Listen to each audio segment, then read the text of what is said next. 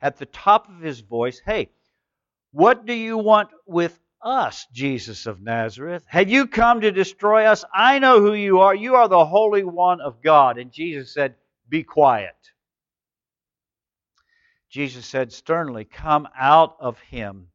Then the demon threw the man down before them all and came out without injuring him. All the people were, again, amazed. Say it with me. Amazed. And each said to the other, "What is this teacher with authority? What is this teaching with authority and power? He gives orders to the evil spirits, and they come out." And the news about him spread throughout the surrounding areas. It is such an amazing, amazing thing that God, in His grace and His mercy, sends His Son to this earth, and He preaches the gospel, and people are totally set free from demonic forces. Now you see, you're going to find that Jesus went to the temple and He taught and preached a lot, like every Sabbath. He sets a pattern for us to live our life, that we need to find our place in church as best as possible. For some of you, church right now is at home. Some might be driving down the road. I can remember driving through a construction site in Indiana one Sunday morning, tuning into service here. And that was quite a feat, because the cell towers weren't in the right places, and so I would catch a little bit, and then it'd go out, and it'd catch a little bit, and it would go out. But I was still having church. And I just want to encourage you that don't let the devil cheat you out of having church. And you can have church every day as you read the Word and pray in your time of devotion. And so, why is it so important? Because God wants to do great and mighty things in our lives, and we must recognize the fact that He cares for us. A little bit later on, in chapter 10, it says, 72 returned with joy, saying, "Lord, even the demons submit to us in your name." Now, when you have victory over demonic forces, there is an element of, if you want to say it, pride, excitement, that God used you to cast them out. But Jesus gives us a reply to all that. He says, "I saw Satan fall like lightning from heaven. I have given you authority to trample on snakes and scorpions and to overcome all the power of the enemy. Nothing will harm you. However, do not rejoice that spirits submit to you." What? Don't rejoice? That's exactly what He's saying. Don't rejoice that spirits are submit to you, but rejoice that your name is written in heaven. To rejoice in the fact that our name is written in the book of heaven is more important than causing demonic activity to go away. And it's not us, it's the power of God that moves in the situation, and that demon must leave, because greater is He that is in you than he that is in the world. So if Jesus did it, and we are Christ-like, we're Christians, meaning Christ-like, then we are to have the power and authority over demonic forces when they manifest themselves. And so do not entertain, do not talk with the demon, tell it to shut up and come out in the name of Jesus Christ of Nazareth. Speak the blood of Jesus. If you wonder if someone is demonic, and you wonder, you think maybe they're possessed, just have them repeat, "I plead the blood of Jesus Christ." And if they can't get that accomplished, then there's a problem, because there's a spiritual problem going on in their life. So that's one of the key characteristics of how to deal with a demon is when you start pleading the blood of Jesus, it starts showing its ugly face. Demon possession was very prevalent in the time of Christ. Numerous occasions throughout the Scriptures, we see Him praying and casting out demonic forces. And we must recognize that not everything that is not of God is demonic. Our carnal flesh rises up and does some stupid stuff from time to time, and it's not necessarily demonic, it's just our sinful way of life. Jesus left the synagogue and went home. He left the synagogue and went home, to Simon's home. When Simon's mother-in-law was suffering from a high fever, and they asked Jesus to help her. So he bent over her and rebuked the fever, and it left her. How many of you ever had a fever? A high fever? What's a fever do to you? Makes you thirsty? It exhausts you. I mean, it takes every bit of energy out of your being, does it not? I mean, all you want to do is give me some chicken noodle soup and a recliner and park it there until this thing passes. Give me some Gatorade. But you are just washed out. You are totally wiped out by that fever. He bent over and rebuked the fever, and it left her. She got up at once and began to wait on them. Supernatural divine empowerment. God not only took the fever away, He didn't slow it down, He took it away and gave her the strength back into her body that the fever tried to steal. When the sun was setting,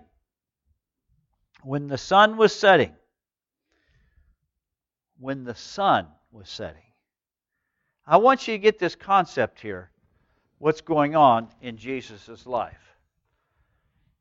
He's been in the synagogue preaching in the morning. He's at Simon Peter's house praying for his mother-in-law. And now it's sun setting. Things begin to happen in the street. When the cover of darkness comes along, Satan is prevalent. But this is something that is exciting as people realize the sun is setting and the people brought to Jesus, all who had various kinds of sickness. And laying His hand on each one, He healed them. I have studied the healings of Jesus and the healings throughout the New Testament. And in this instance, it says that He laid His hand upon them and healed each one of them. He told Naaman to go dip in a dirty river water. Naaman wasn't too excited about it. And that's how he got his healing. Jesus mixed up some mud and put on some guy's eyes, and that's how he got his healing. So we can't just put it all into, you have to have hands laid on. You have to have faith. You have to do it this way. You have to do it that way. I want you to look at this real close. It says, when the sun was setting, the people brought to Jesus all who were various kinds of sicknesses, and He laid hands upon them, on each one of them, and He healed them. It does not say that those coming had a tremendous faith to believe that they were going to be healed. Jesus touched them, and each one of them was healed. Moreover, demons came out of many people, shouting, "You are the Son of God." But He rebuked them and would not allow them to speak, because they knew He was the Christ. Rebuking the enemy. I rebuke you, Lord. I rebuke you, Satan, in the name of Jesus Christ of Nazareth. I rebuke you. I come against you through the blood of Jesus Christ. In myself, I am not powerful enough, but I can speak the word. I can speak the anointing against the demonic forces. At daybreak. Okay, so way into the night. Bible scholars study this, and they say it could have been as late as midnight for the last person He prayed for. So sunset could have been anywhere from 5 to 8 o'clock. And so there's probably 4 to 5, maybe as many as 6 hours of Him praying for people. Look at His day. Spoke and prayed for people in the synagogue. Went to Simon's house. Delivered the mother-in-law from fever. Sun begins to set. Now He's out in the street praying for people, and they're getting delivered. And everyone He touches that He prays for gets healed. The power of God is being magnified. Don't you imagine there was a bunch of people that night that did not sleep at all from excitement? That look what has happened in our village. Look what happened in the front yard at Simon's house. People were healed. People were healed. Anyone he touched, they were healed. Others slept really soundly because they hadn't slept in weeks because of their sickness. Major move of God through Jesus in a front yard of a little house. Phenomenal. At daybreak, Jesus went out to a solitary place. Somebody said, well, we know Jesus played cards because he went to a solitary place. No, that's not what that's saying. Solitary place meaning a quiet place. He went to a place where there was aloneness.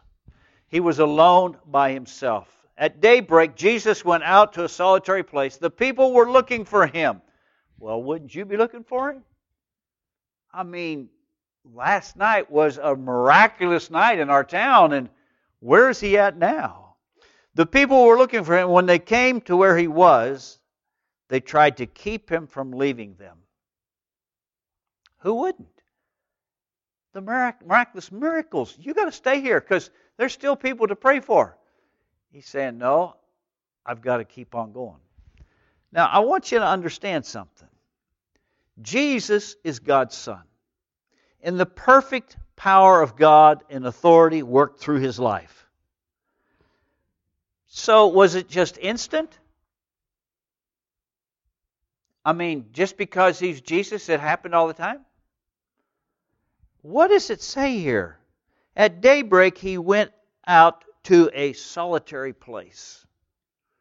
Other scriptures will say, before daylight, he gets away from everyone to a quiet place. Jesus connected to his heavenly Father. Jesus spent time meditating and praying and seeking the face of God. He got away. And if Jesus got away and had a special time with his God, where does it leave us? We must recognize the fact that devotions isn't a hobby. Devotions isn't something you do if you got time.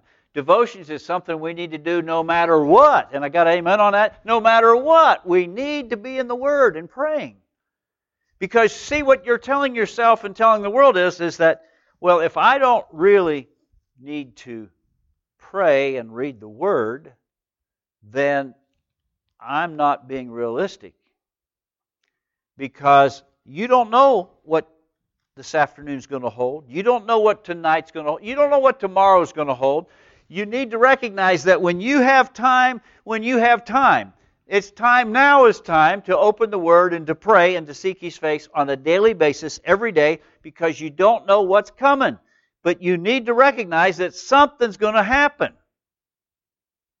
Stupid things happen. People get killed.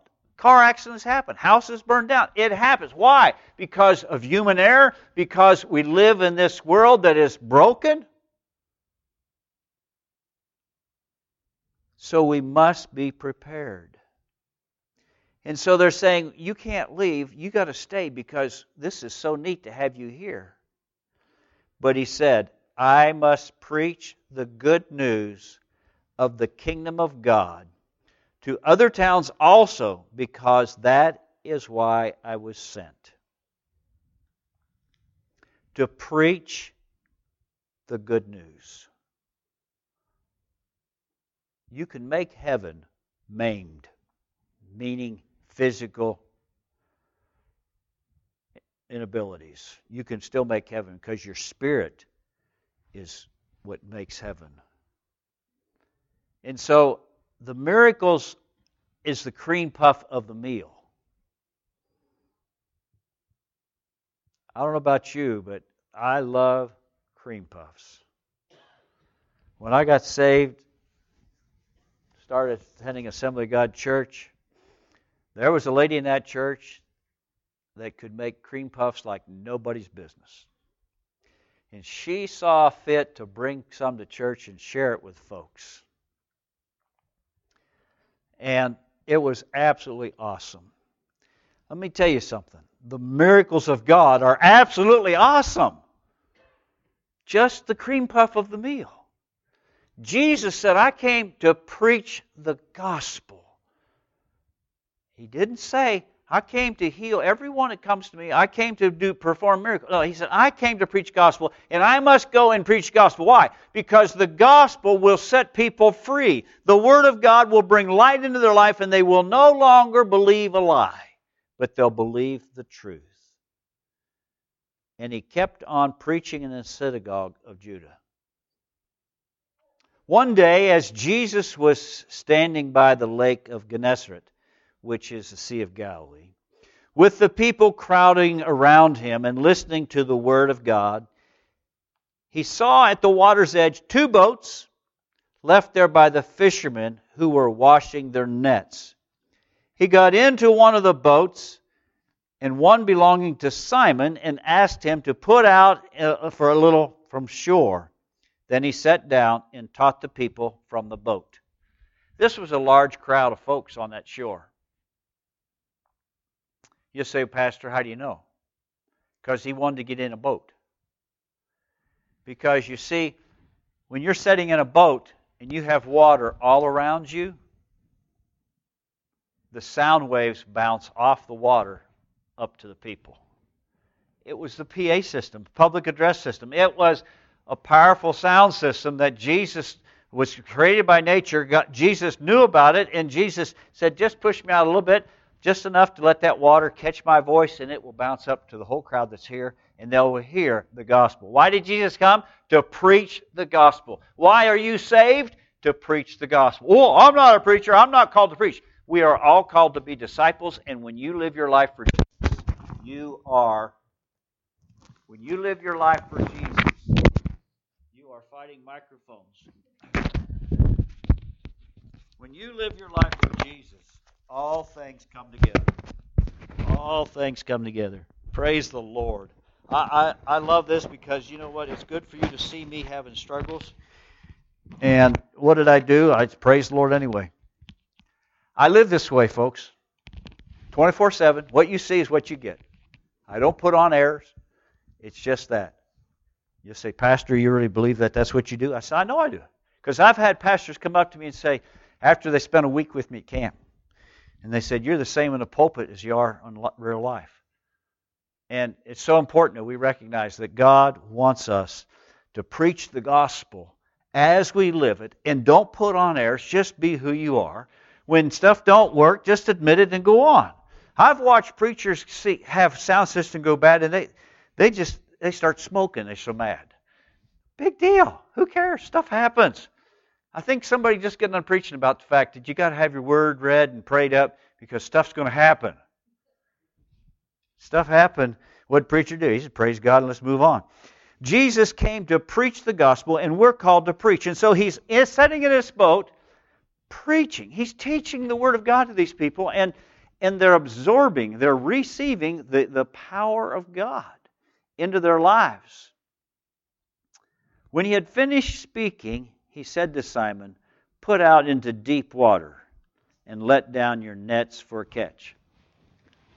They had fished all night and had not caught a thing. Fished all night and had caught nothing. Jesus comes up and they're cleaning their nets. I propose to you that possibly the reason why they did not catch any fish is their nets were dirty. You'll say, Pastor, what do you mean? The Sea of Galilee was not a large sea. It was really a lake.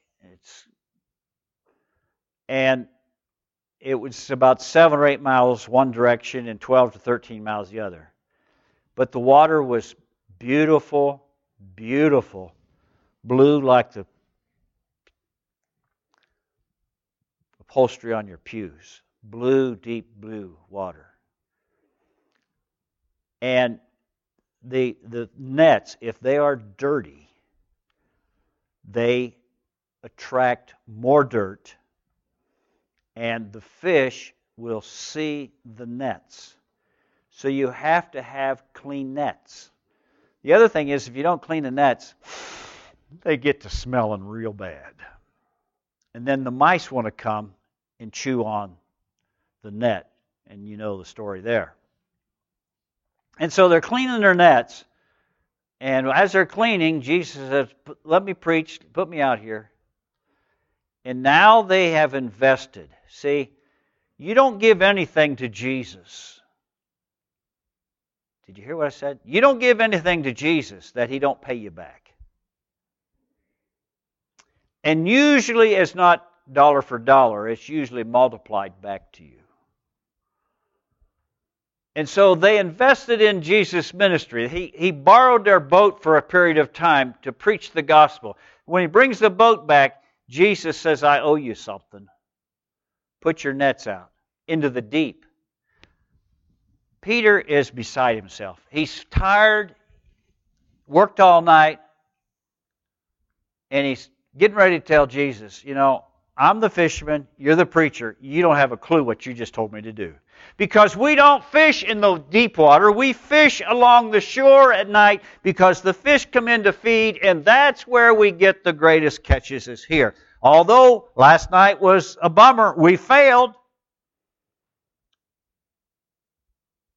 But you see, a true fisherman doesn't let that stop him, that he caught nothing, because there's always more fish out there.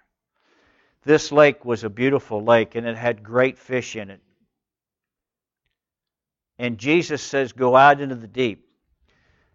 Now, Peter's ready to give a little bit of comeback here. He said, but I fished all night, and we didn't catch anything. But since you have asked me to do this, and I know that you're a miracle worker, and I know that you have told other people to do things, and they did it, they were blessed.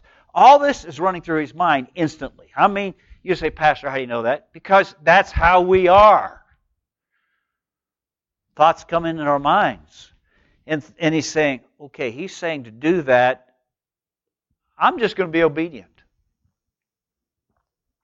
I'm just going to be obedient, and I'm going to push on out into the deep, and we're going to drop the nets. And man, when they started reeling in that net, it started to sink the boat. Peter hollers short, give me another boat, give me another boat. Well, there's a lot of fish out here. They get another boat out there, and they come in. And folks, this is where it's at.